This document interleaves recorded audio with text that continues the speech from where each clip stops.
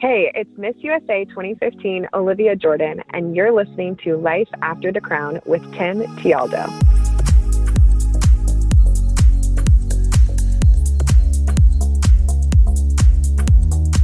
Hey everybody, welcome to the Life After the Crown podcast, where each episode I bring you interviews with former pageant contestants, title holders, and women of influence who are now succeeding across many different industries in the real world.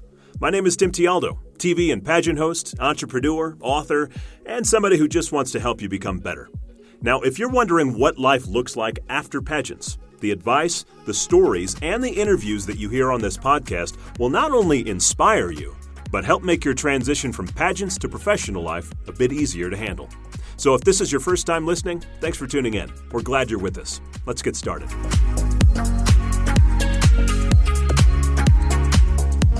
Ladies and gentlemen, Miss USA 2015 is Oklahoma!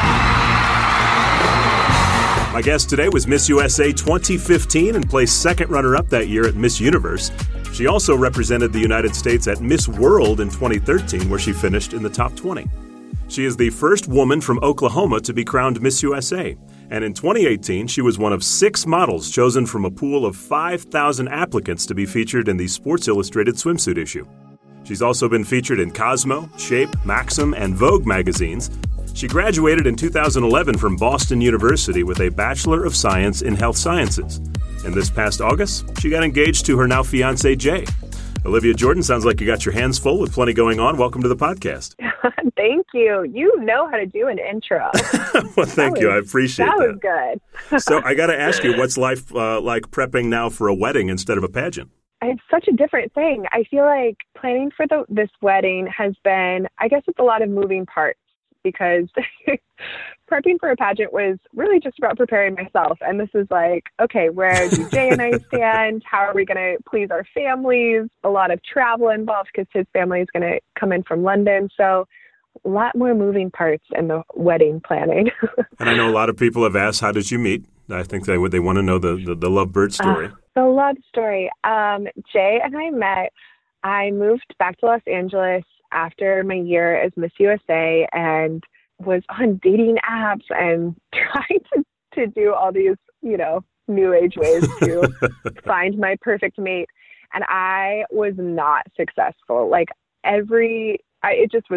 It was not going to be a win for me. And I'm saying this like it took months of my life. It was like a week. And I was like, this is not going to be how I find my guy.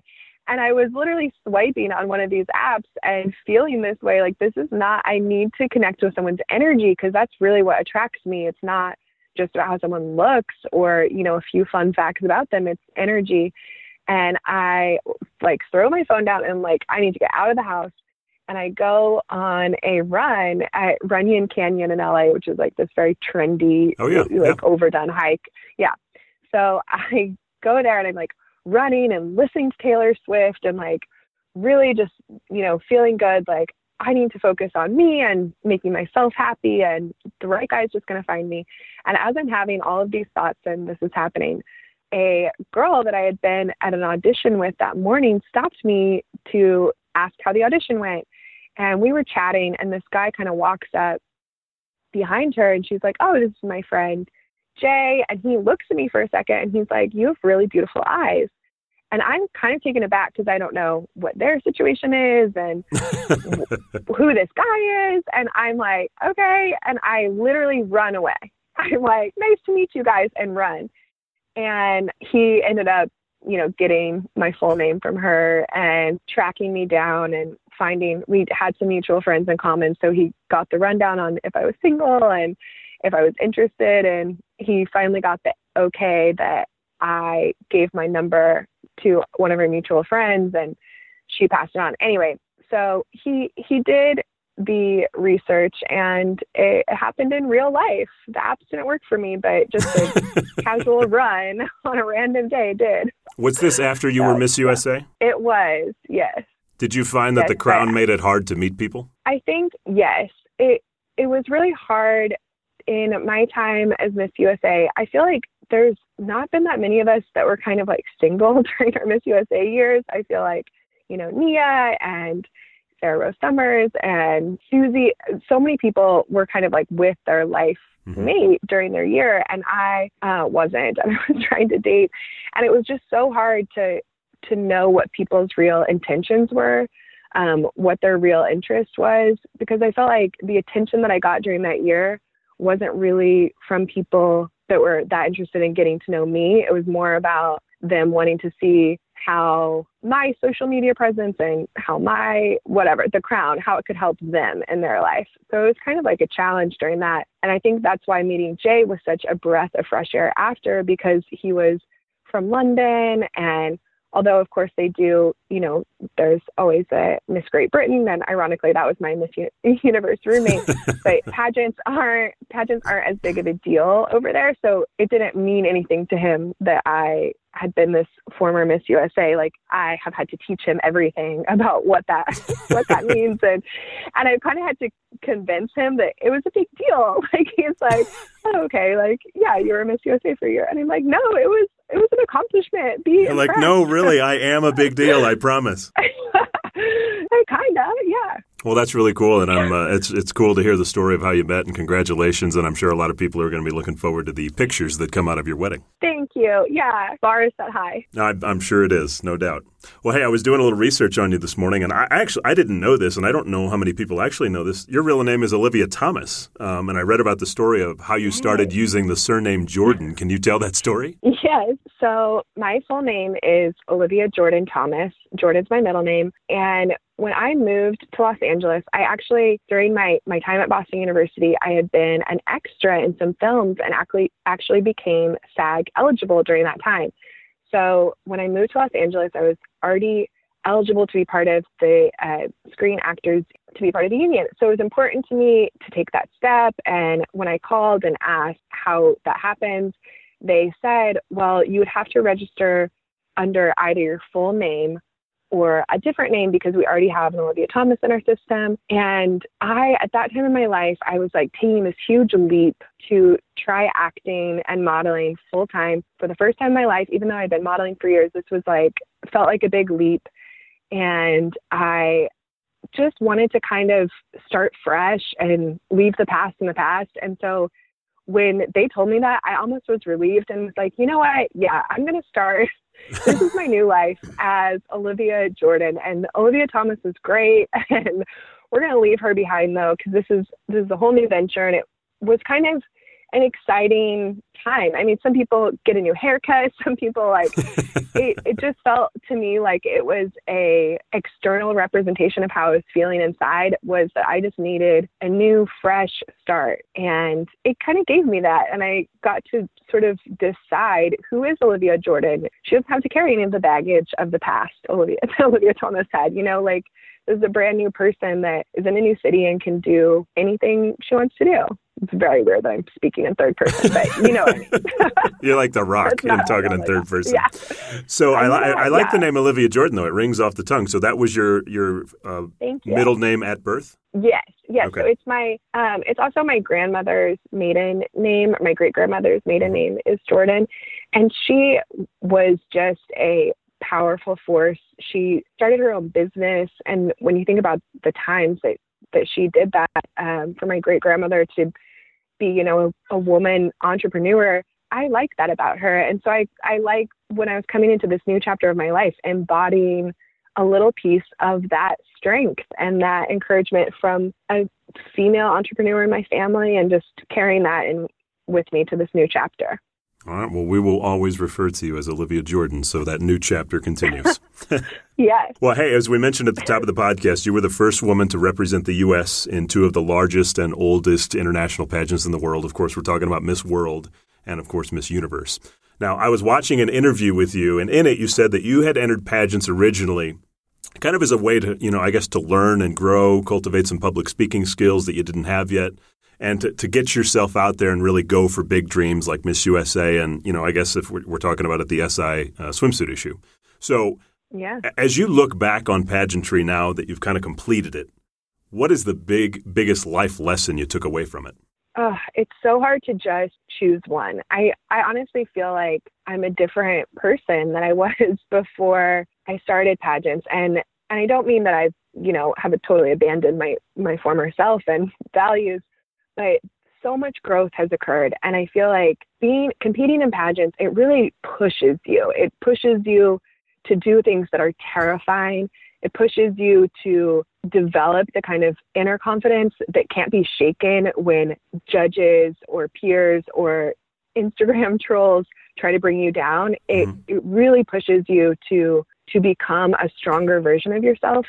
And I feel like that's what I've taken away, I would say, would be the strength. I think I've, stepping out and going after things that are terrifying and setting yourself up for potential failure and failing at times very publicly and also succeeding at times very publicly, that just gives you such an opportunity for growth. And so I'm so grateful for it. I've learned a lot of skills through this public speaking. I was terrified of public speaking, and now that's one of the things that I do for a living. And it's one of the things that I love to do. So it definitely, it changed everything.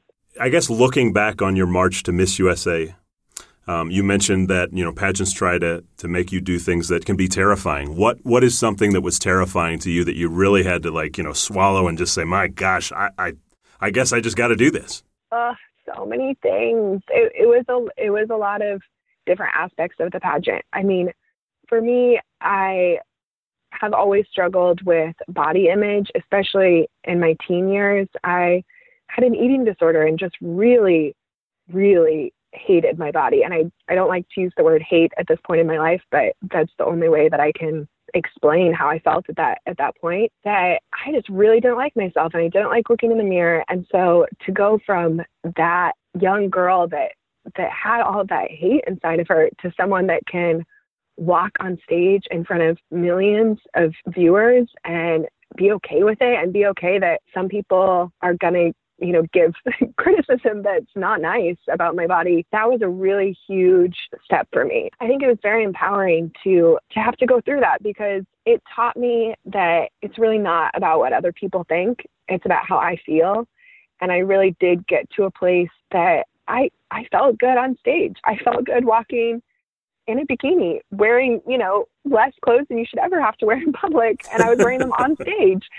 And so for me, that was just such a representation of that growth, and that all those lessons in self-love. And Sports Illustrated Swimsuit Edition was an act of self-love, to be able to get out there and do that and say, this is me and this is my body and I love it and let's celebrate it. All of that were just outward expressions of self-love that I just owed to my teenage self that was really hard on myself.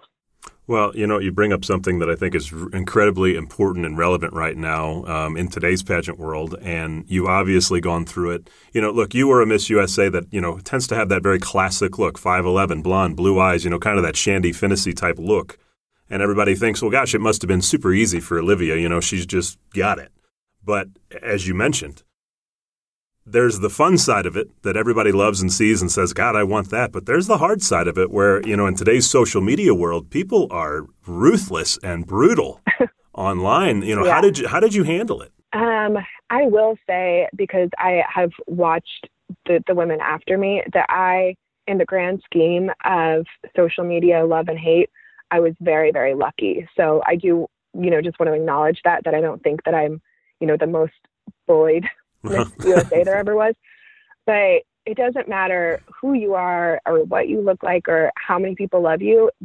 People are going to try to bring you down 100%, especially in that title. And people have asked me since then, what do you do to quiet the haters? Honestly, the best thing that I ever did was to pass that crown to the next girl, because the haters follow the crown.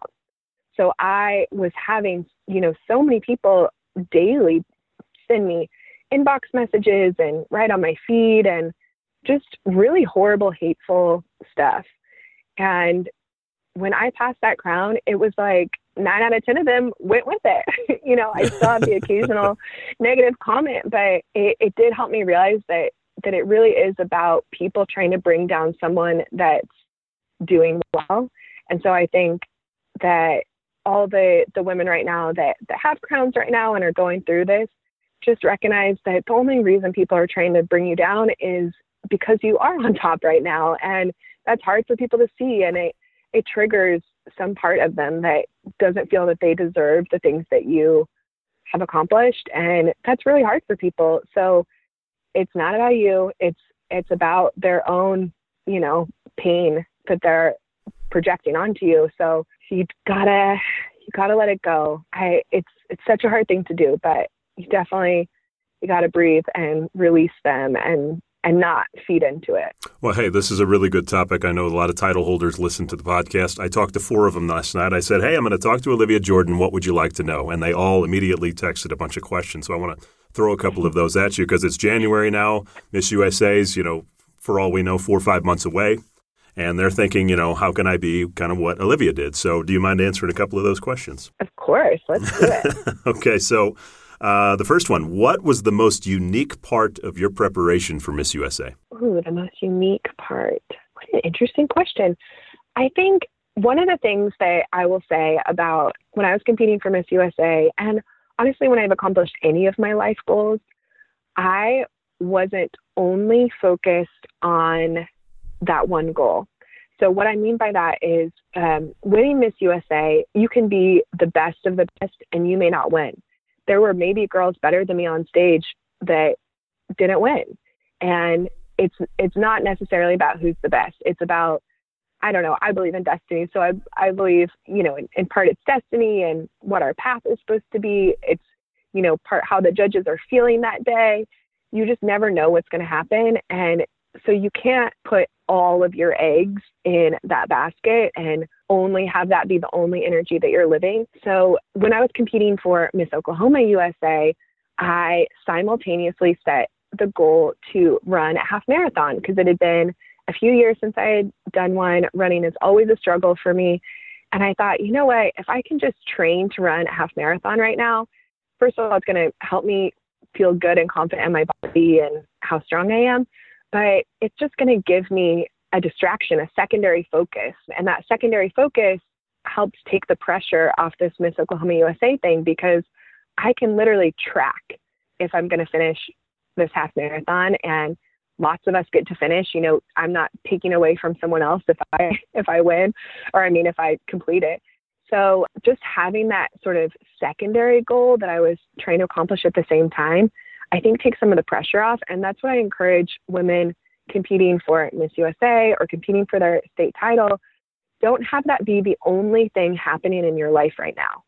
Make sure there's something else that you are cultivating, that you're working on, that's helping just have a focus that's not that you're living and breathing and everything in your life is about Miss USA, because at the end of this, very short time frame that you have to train, only one person gets to walk away with the crown. And I hope it's you. I really do. It's an amazing feeling when it is you, but it's also in a lot of ways out of your control. So don't try to over control things that are out of your control and make sure that you have secondary focuses going on in your life. Sure.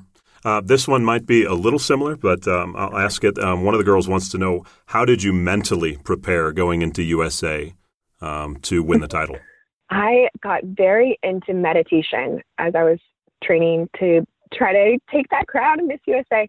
I was very into meditation. At the time, I was listening to Oprah and Deepak Chopra do these free meditations like twice a year. And I got very into those and was just meditating every day. And even during the competition, when we would be riding on the bus different places, and a lot of the girls would be chatting and getting to know each other, which I think is so important. I'm not taking away from that. But I am an introvert. And the more that I'm spending time around other people, the more drained that I feel, as opposed to extroverts that, they get energy by being around other people. So I knew that I, at least for 20 minutes a day, needed to be able to calm my mind and give myself a break. So I was, chatting with girls at every single meal and during rehearsals. And I had an amazing time at Miss USA and Miss Universe. But I also found those moments where it was like, you know what, I need 20 minutes where even though I'm around all these people, we're on the bus and it's okay for me to just put my ear pods in and just sort of be calm for the next 20 minutes. And then we'll get to the destination and then I can turn it back on and have energy and bounce around again.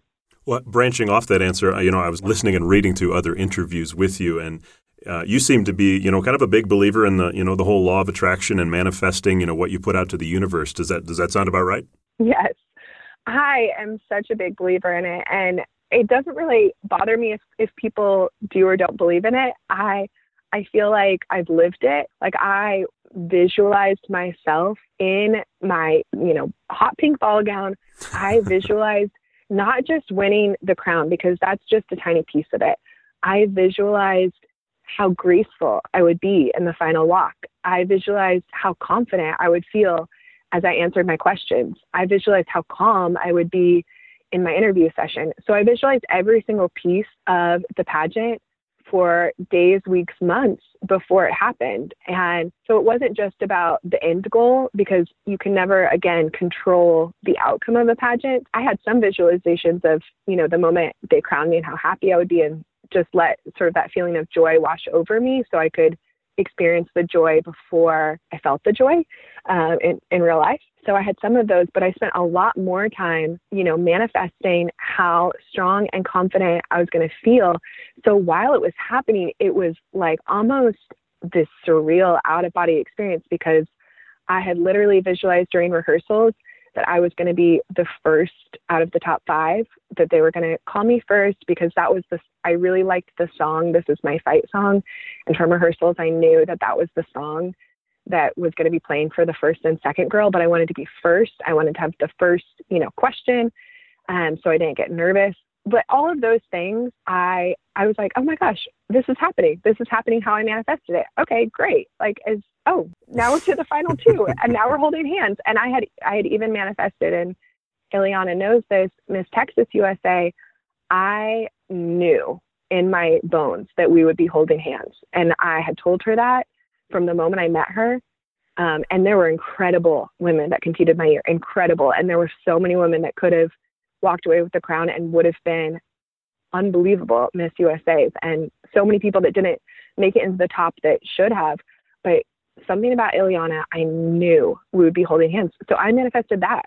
I manifested how great it was going to be, like holding Ileana's hand. And I really felt like she was my biggest competition, but we were so different. So I didn't feel competitive with her at all, because it was kind of like whatever the judges are going to choose. We're 2 powerful women, and we're different. So it's not, who's better than the other. It's what is right for it this year at this moment. That is really cool. Well, I've had a chance to use that concept in my life with some success as well. I got to ask you, when you get into the top 5 and you've been visualizing it for months, and you're there, and you're looking at the hosts, you're looking at the crowd, are you in your mind honestly thinking, I've got this. This is mine? It's such a fine line for me on feeling like I felt so confident that I was right for the job. And I also was trying to stay very grounded in the fact that I was just lucky to be there, because there were incredible women at Miss Oklahoma USA. My top 3 at Miss Oklahoma USA, all 3 of us ended up on the Miss USA stage. The next year was Alex, and the next year it was Taylor. Or they were actually on the same year. But anyway, crazy stuff happened. And so I had to remember the entire time I was competing how grateful and lucky I was to be there, and that I 100% could win, and felt it that I should. But I also was trying to not be cocky, like I'm going to win and I'm the only one that can win. Like it's a really fine line that I had to keep in my mind. But when they called me in the top 5, I was like, this is my destiny to be standing in the top 5.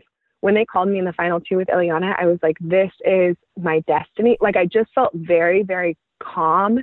And when I watch it back, it's so funny, because I'm like, oh my gosh, I was like, I knew what I was saying in my final answers, because I felt so calm and connected to the moment. And it was what I had visualized over and over and over again, was that confidence and that calm. And when I watch it, I'm like, oh my gosh, that happened. That was real. Well, speaking of watching it, that leads to my last question from one of the state title holders. She wants to know, what do you think separated you that night? I guess from the judges' standpoint, what do you think they saw in you that, even though there were, 4 other girls who easily could have taken the title, what is it that they saw in you besides the pink ball gown? Besides the pink ball gown, which thank goodness, Sherry Hill instructed me to go big or go home. And I was like, I'm so glad I went big. So don't be scared to make bold choices, because the pink ball gown definitely was a risk. I felt in my heart that it was the right move to make. But after prelims, it's so funny, people are so quick to forget. After prelims, I was told by almost every major, pageant fan page that ended up becoming my fans. I was told I was going to lose because of the pink ball gown, but I did not have a backup dress. That was my dress. So I was like, whatever, I'm running with it. And I do think that it helped me stand out on stage. I'm not saying, everyone has to have the biggest, brightest dress there, but whatever you want to do to make you feel like you stand out is important. But I think ultimately it came down to the final questions. And I feel like watching the pageant the last few years, I always feel that way. I feel like the woman that walks away with the crown, she came with strength and confidence in her final answer. And it's not about saying the perfect thing. It is about just having so much strength and confidence. And I do feel like when I watch my final answers, I had thought about those things before. That was not the first time that I had thought about who should be on the $10 bill. It was not the first time that I had thought about, what is the largest issue in our country right now. And those were my questions. And I was able to tap into things that I had already thought about and could articulate. And I think that ultimately is what gave me that final little edge that pushed it over. And I'm not saying the other women weren't strong in their answers, but I think when you watch it back, I had so much confidence in what I was saying and so much strength there.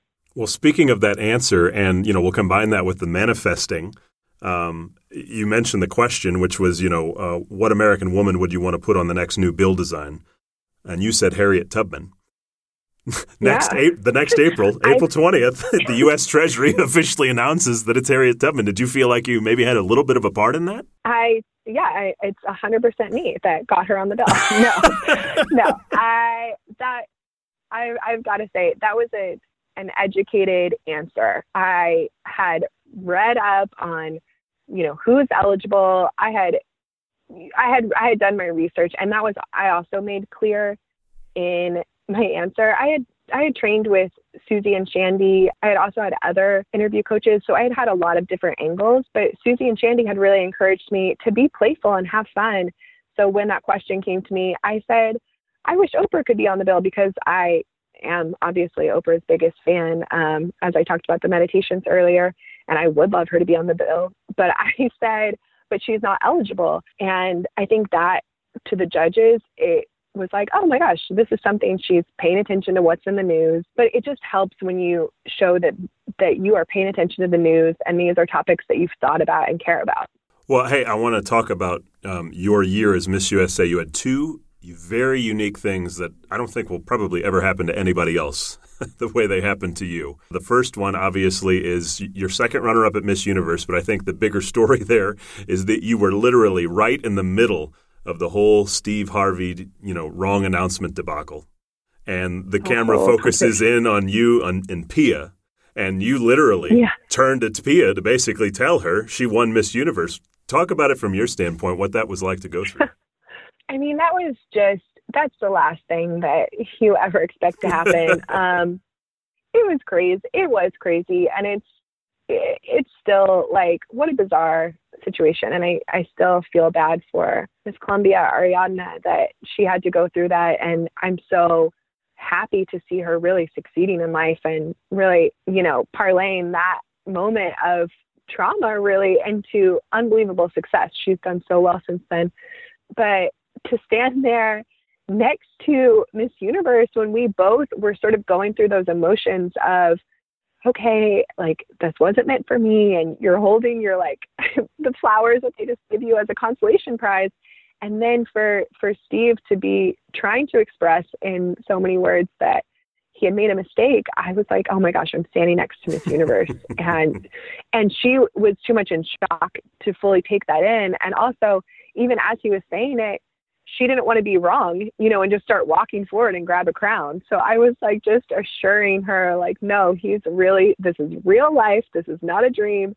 You are Miss Universe. And it was kind of a special moment because I got to end up being, roommates with Miss Universe, and we were forever connected by that crazy, crazy moment. And she was an unbelievable Miss Universe. One of, the greatest I think that there have been. I mean, I'm really biased, but I think she was incredible. And it was really an honor to get to share that very bizarre moment with her. Yeah, bizarre indeed. And the other one that happened that, really, kind of threw that whole year off as well, not only for you, but for all of the other state title holders was, of course, this was the year that Donald Trump decided to sell the Miss Universe organization. It was taken off of NBC and you guys were put on, what was the network? The Reels channel. Reels. Yeah, Reels channel. So what was it like to kind of, you were obviously the face and the title holder of the organization at that time. What was it like to kind of go through that whole process with them? I'm so lucky that I got to be Miss USA after that, because the people that really suffered from that were the other women that were competing. Because ultimately, when you get to become Miss USA, I very seriously said after the pageant, like, I could have won in a, high school gymnasium and I would be happy. Ultimately, it's about being able to have this title and all the opportunities that come with that and all the chances to make a difference in the world that come with this title. So I was so lucky. What was really heartbreaking was for all of these incredible women that had worked so hard for years to be on that stage, and for them not to have the millions of viewers, for them not to have it be in this primetime slot was very upsetting. And I still feel bad for these women that deserved that moment and that were incredible. And again, I have said the top 5 was really an unbelievable top 5, and they deserved the press that comes from it, and that moment that you're on a major network and millions of people are viewing.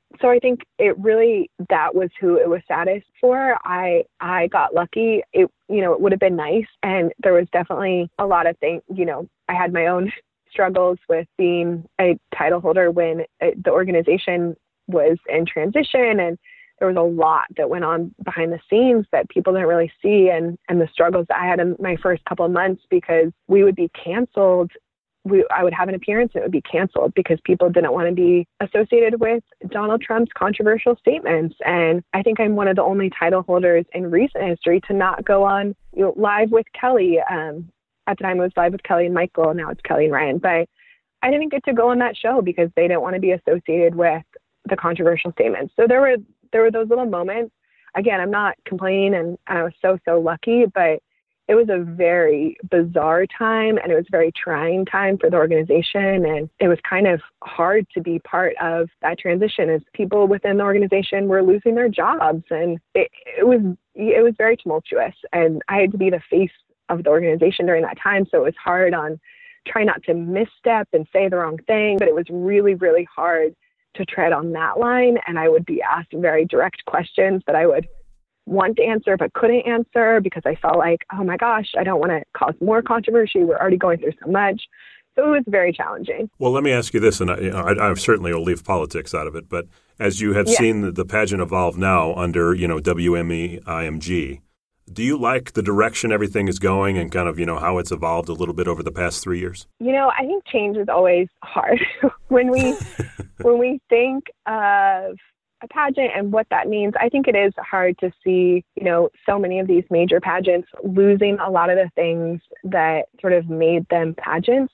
But I think that some of these changes are needed in this day and age. I think it's important to share more of the women's stories, and I feel like they've been incredible at that. I feel like the show has been very empowering. This past Miss Universe, I think, was one of the strongest shows in a long time. So I do think that really good changes are happening. But yeah, I think change is hard, and it's about, not losing everything that makes a pageant a pageant. I would be disappointed to see, the swimsuit competition go. So it's a fine line. I love WME IMG, and I think that the opportunities that they can give the girls after their year is over is unparalleled. And so I think that we're so lucky to be involved with them and to have those kind of opportunities. Well, hey, speaking of swimsuit, Miss America takes it away. You embrace swimsuit. You were one of 6 models chosen from a pool of 5,000 applicants to be in the coveted Sports Illustrated swimsuit issue. Congratulations on that, by the way. Thank you. Thank you. Now, here's what's great. Even as a former Miss USA, I saw an interview with you where you said you still, even though you had been Miss USA, feared failure when you were applying for the SI swimsuit edition.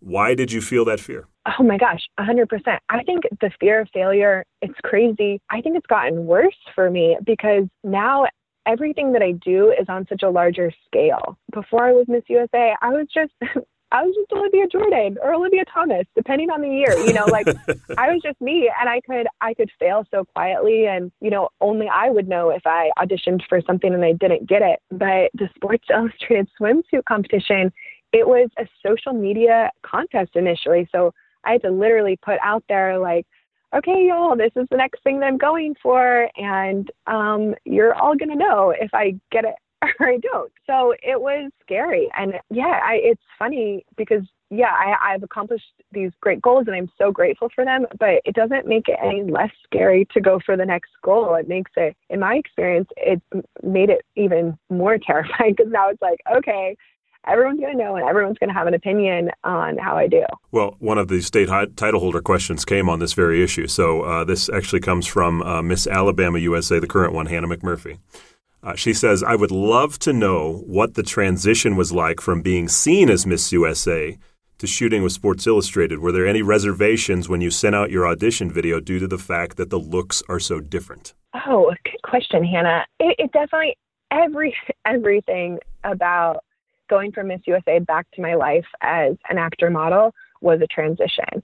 And I think I almost had this sort of like rebellious side of me that came out that wanted to be like, I'm not just this, like, don't put me in a box. Like, I wanted to really like embrace my sexier side. I really wanted to do things. I wanted to play roles that were really bold and interesting and have so much depth. I just didn't want anyone to put me in a box. And I think that that's a thing that everyone that's competed in pageants has dealt with, is that the public perception of pageants can be very limiting.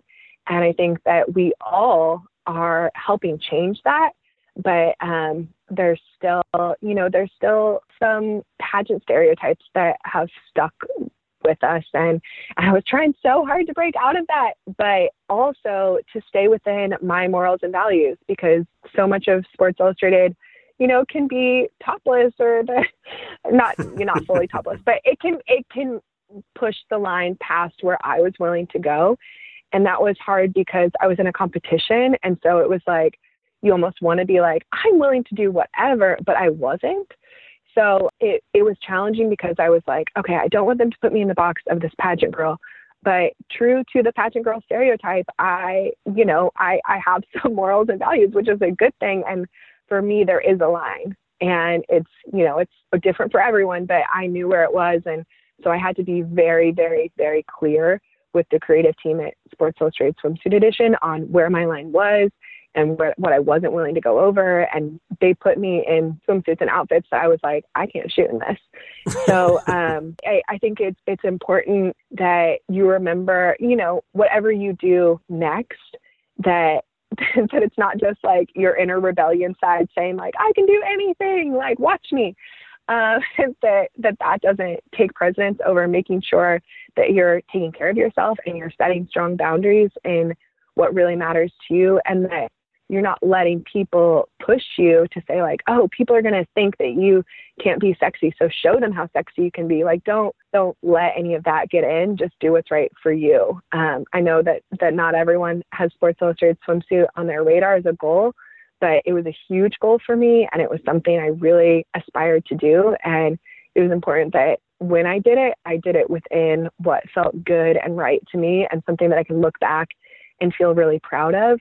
And as unbelievable as other people's photos are, there are some, outfits that are worn that I personally wouldn't have felt comfortable wearing. So yeah, you gotta know that within yourself and not let pageants limit you, and also not let them put you in a place where you feel like you need to prove yourself and do something that you may look back on and have regret. Now, I know this question will vary dramatically across the board, but I want to ask you specifically, when you applied, What was the goal for you? I mean, I read bios all year long at pageants, where girls want to be in the Victoria's Secret show on television. They want to be an SI swimsuit model. They want to be a model. They want to be a supermodel. Was the goal just to be sexy, or was it just to feel beautiful? What was it for you? Yeah. It's so funny. I had looked at those magazines since I was a kid. My parents had a Sports Illustrated subscription, for all the sports things. And I would literally, their swimsuit magazine would come and I would take it and I would go through it and look at these women like, Tyra Banks and these unbelievably empowered and confident women that had full ownership over their body, had so much confidence. And I think as a kid, that was something I struggled with and I aspired to. And I think from a very young age, I knew that I needed at some point in my life to learn to love my body enough to celebrate it. And for me, it was a way to celebrate my body, to be in Sports Illustrated swimsuit and to celebrate that I had learned self-love. And it was a very, very long journey to get there. And it's something I still have to work on, self-love every day. It's not, something that goes away that I'm like, okay, check, like now I'm good. But I think that was a big piece for me. And it was also, just like Miss USA, it was the opportunities that can come out of it. You look at the women that have been Miss USA and you look at the women that have graced the pages of Sports Illustrated swimsuit, and these women are entrepreneurs, they're supermodels, they're actors, they have done incredible things with the platform that they were given. And I think that is something that every decision I make is connected with that piece of me that wants to push myself to be the best that I can be in this world and to really, not limit myself. And I think that Sports Illustrated swimsuit, and I think that Miss USA, and I think there's a million other avenues to take, not saying those are the only ones. But for me, I look at those women and I'm like, yes, I want to be a Christy Brinkley. I want to be a Tyra Banks. I want to be someone that really pushes my limits in this life and really just always is about inspiring people and leading with confidence and love. Well, you're doing a great job of that, so keep it up. Thank you, Tim. I think a lot of people might find this shocking, but you've been told many times throughout your career that you, Olivia Jordan, Miss USA, SI swimsuit model, you've been told you needed to lose weight. How do you handle that? Yeah. Again, I think this in some ways is connected to what I was talking about earlier with my eating disorder and my teenage self. I started modeling at about 14 years old, and when you're that young and haven't really developed a sense of self yet, and a sense of, confidence, it's all about what other people say. So for me, I was very susceptible to other people's opinions, and I'm so impressed by the teen contestants that I watch that don't have these struggles or that are overcoming them, because I was so susceptible. And my modeling agent, when I was 16, said, we want to send you to Milan and we want you to do the summer there and, do a season and walk in the shows, but you've got to lose 2 inches off your hips, which is like AKA your butt. And I was like, oh, okay, I can lose 2 inches. At the time, I was like 5'11" and about 120 pounds. Like I was already underweight on, just naturally, just because I, hadn't fully developed yet. But I just naturally was underweight and I was being told to lose weight. And I was like, okay, whatever you say. So I, went to the gym and lost the weight. And it became kind of a cycle of like trying to people please and not feeling good enough. And at the time, I was trying so hard to fit into this editorial world and this runway model world. That was like my dream and my vision of what I wanted to be. And I think it was accepting that that's not the way my body is built. That is not how my body's built at all. And realizing that that's a totally unrealistic and very, very unhealthy expectation for myself to hold. So I had to step away from modeling for a couple of years and get myself healthy and get my head right and recognize that I could be a model as long as I was a catalog model and as long as the agents that I worked with weren't agents that were going to pressure me to try to be something other than what is healthy for my body type. So I had to totally switch up the agent scenario. And it's still, you come across agents and you come across casting and you come across clients that are like, oh yeah, we love you, but if you could just do this. But the older I've gotten and the more time I've spent in this industry, I promise you, you will get so much further if you do what's right for you. And you may miss out on some jobs if someone says, yeah, we just need you to shave your head. And if part of you wants to shave your head, sure, go do it. But if nothing about you wants to shave your head and they're telling you to do that, then you don't have to. Say goodbye to that one job, because I promise you there could be 5 hair modeling campaigns in your future that you could have missed out on. So got to stay true to you. And it's been a learning curve. I'm definitely not perfect, but it's something that I've just continued to learn and work towards is that self-love. You know, that's so awesome, because I think what you're saying about agents in modeling is also true for agents in television. And I know a lot of you girls out there are wanting to get into both of those. And that is, it's like dating.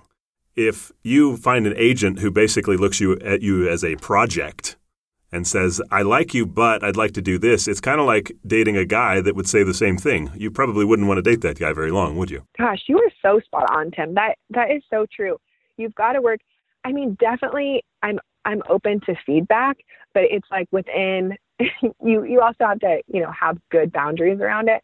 So I'm open to feedback if someone's like, hey, try this acting class, or like, hey, you would be great at comedy, try comedy. It's like, okay, great. I'm willing to do that.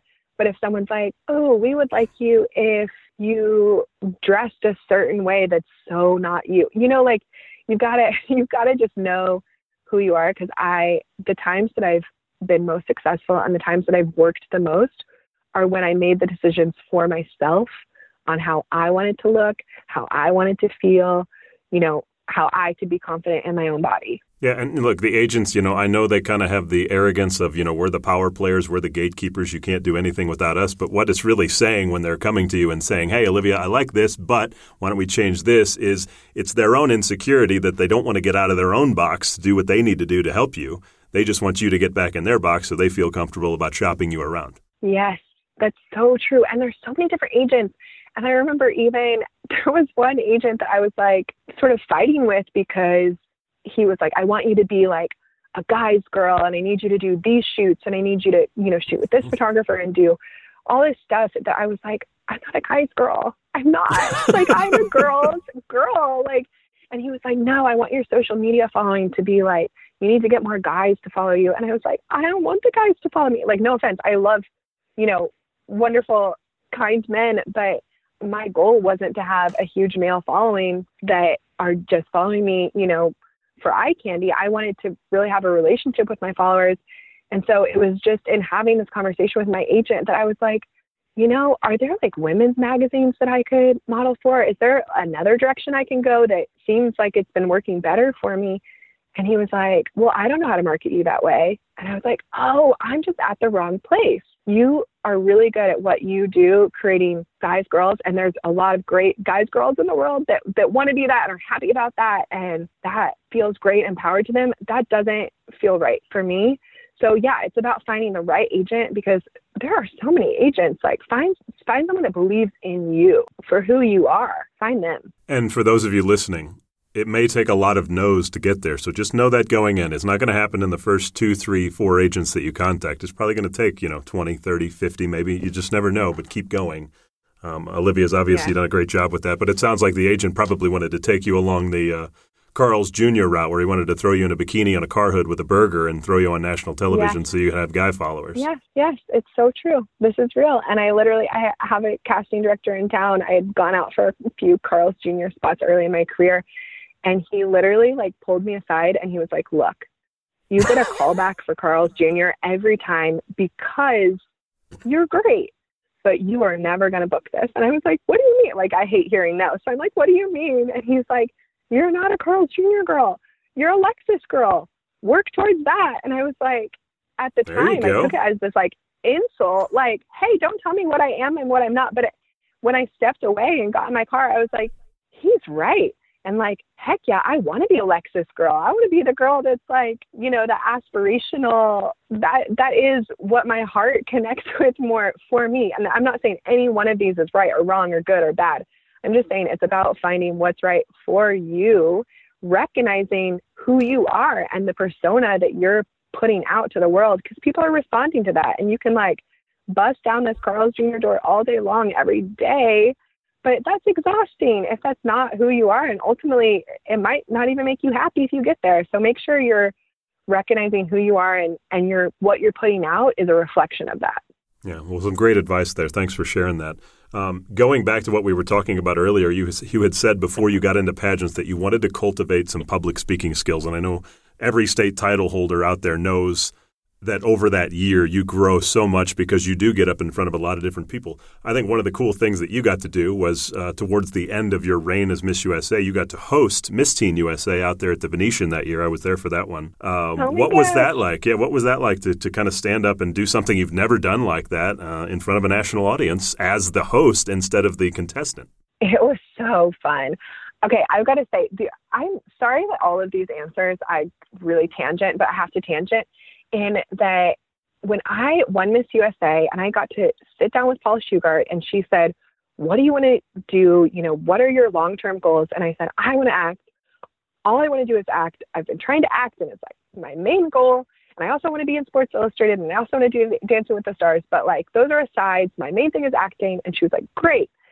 And then as the year went on, I just naturally was getting hosting opportunities and got to host some wonderful charity fundraisers and got to do these different things. And I loved it.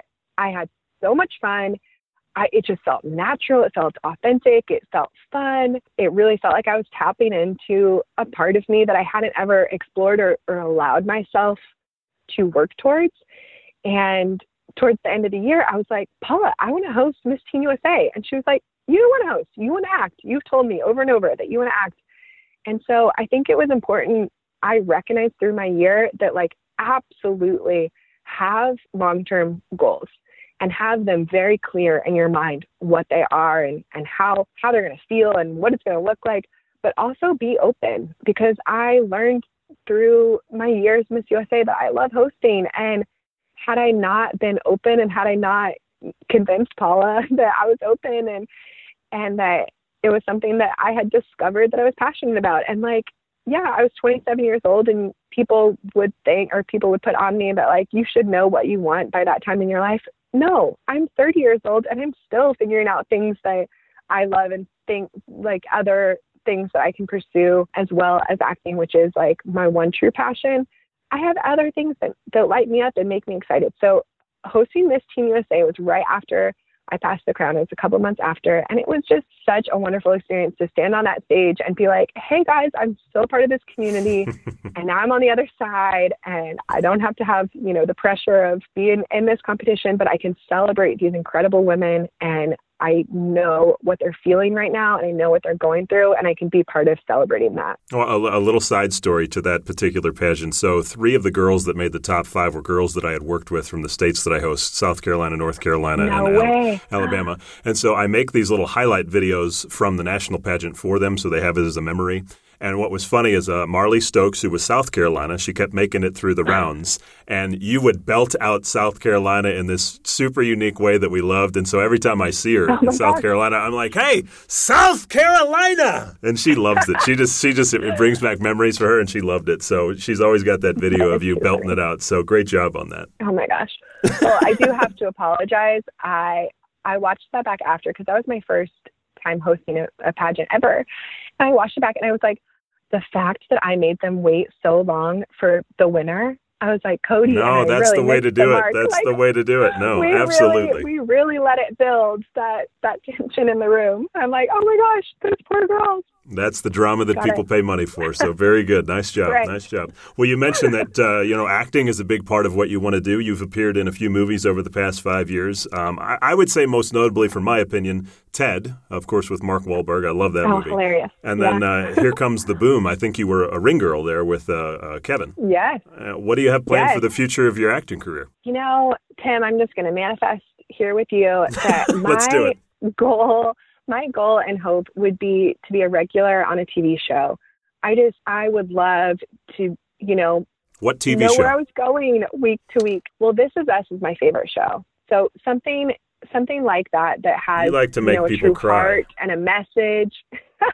I don't like to make people cry. I don't like to make people cry, but I do like to make people feel something. And I think that that's one of the true joys of being an actor, is that you can sort of open people up in ways that maybe they don't allow themselves to feel in their day-to-day lives, and to open them up to those emotions while watching someone else's story can help them recognize things within themselves. And so that's definitely my aspirational show. I would love to be a regular on This Is Us, or some other show that has, incredible storytelling and can really move people. So here's what I'm going to do for you to help you if you want to manifest that. So a lot of people, do you do vision boards? Yes. I do vision videos. I have to take it to the next level just because I'm a TV guy. So I have a trailer guy. He's a trailer voice guy. I had him literally voice some stuff, and I used it. But I think I should have him voice a "This Is Us" promo announcing Olivia Jordan as the newest cast member and send it to you. That would be unreal. So I'll let me work on that. I'll see if I can kick something to you. That'd be fun. When's your birthday? I love the September 28th. Okay, I'll see if I can maybe get a birthday present there. So you want to be a cast member on This Is Us, and then how about movies? Do you have movies in your sights, or is it pretty much TV that you want to do? TV is honestly my main goal. The television that's being made at this moment in history is unparalleled. It's incredible. But I'm definitely always open to movies, and I'm always open. I've been lucky. I got to shoot a movie in Puerto Rico and go, live in Puerto Rico for a month of my life. So I'm always open to having, different experiences and different cultural experiences. I just got to shoot in Hawaii for Hawaii Five-0. So just having those wonderful merging work and travel and life experience is just the most wonderful blessing that I will always be so lucky. But yeah, so I can, I manifest, if it's a movie, that it can be somewhere wonderful that maybe I don't know about yet. Well, look, keep your goals big, because you've obviously done 2 very big ones already, and I'm sure there's going to be another one that we're all going to watch unfold on national television, so that's cool. So, okay, so we talked about your life. What I want to do now is I just like to do a little 10-question rapid-fire get-to-know-you questions. It's totally fun. Nothing needs to be serious here, but can I take you through those 10 questions real quick? Are you ready? Okay. Okay. Whew, big deep breath. All right, here we go. On a scale of 1 to 10, how weird are you? I think at 8. That's weird. That's pretty good. What are you not very good at? I'm not very good at singing, and I so wish that I was. I would love to be like a pop singer in my alternative life. Okay, so the voice is not in your future. Okay. It is not, no. Tell me something that's true that almost nobody agrees with you on. Oh my gosh, that I'm always right? You should be my wife. I love to be right. It's actually something that I'm really working on, that it's okay to be wrong sometimes, because I definitely am wrong sometimes, but I love to be right. It's so fun. Does Jay know this before he puts that ring on your finger? I know. Poor Jay. He's so sweet. When I am right, he will tell me, and it's like the most validating thing in the world. But he's like, when you're wrong, you also have to admit it. And I'm like, ooh. It's a hard trade. You're like, yeah, that pride wall is not going to be knocked down. No big deal there. All right, number 4. Your room, your desk, or your car. Which do you clean first? I am obsessed with having a clean car. My car has to be clean. It's a reflection of everything else. And once my car is clean, it's like the ball starts rolling. Then my room's clean, and then my closet's clean, and then my kitchen and living room get clean. It's like this magical thing that happens as long as the car is clean. Everything else trickles down. All right, so it's the car. All right, number 5. Which would you pick? Being world-class attractive, I think you pretty much already got that one under control. A genius, or famous for doing something great? Ooh, I think famous for doing something great. Because it's all about, what you're doing to shape the world for the better. So as much as it would be unbelievable to wake up tomorrow and, be Gigi Hadid or be Elon Musk or some other, world-class attractive and world-class genius type of person, I think it's all about, making a difference. Mother Teresa style. Mother Teresa style. That's the goal. Oprah style. Oprah style. Okay. Number 6. What was your favorite toy growing up? Oh my gosh, you're so full of good questions. I promise I didn't make these up. I totally got these off the internet. Wait, this is so funny. I literally cannot think of toys.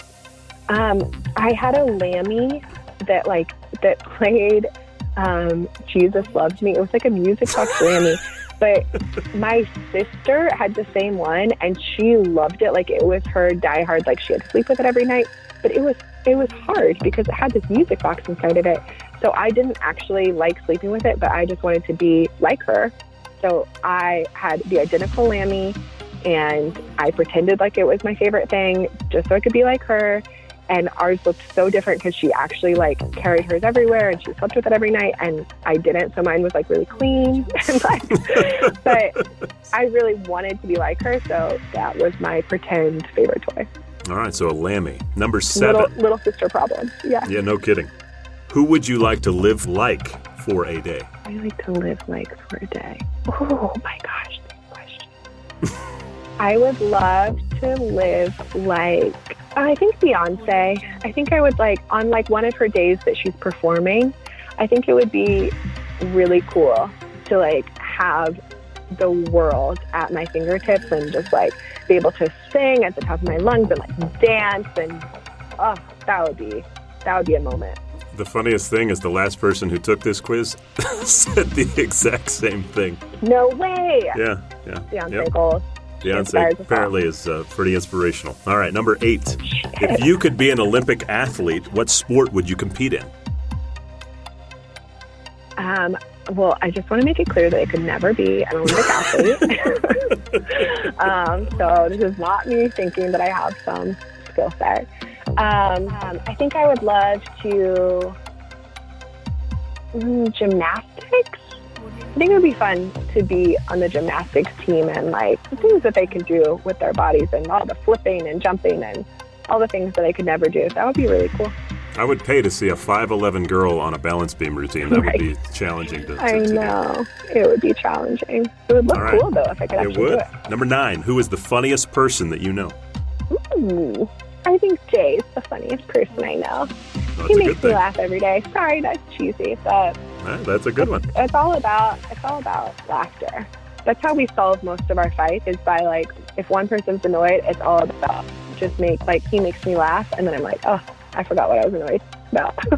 So basically, when you're demanding that you're right, he just laughs and then it blows over. And then we're past that. Yeah, he makes the joke out of it. Yeah, perfect. It works. All right, last one. When you're having a bad day, what do you do to make yourself feel better? I dance. I turn on Bob Marley, the Three Little Birds song, Don't Worry, Be Happy. Yeah, and I just start dancing. That makes everything go away. It makes all the bad feelings. And if I'm ever really tired and lazy, same thing. It just I feel like it gets you going. Olivia Jordan, the dancer. Okay. Well, that is your 10 questions. You made it through the rapid fire round. Thank you for doing that. Woo! I survived, and I was slightly less long-winded than all the other questions. I loved hopefully you didn't sweat through it. Only a little.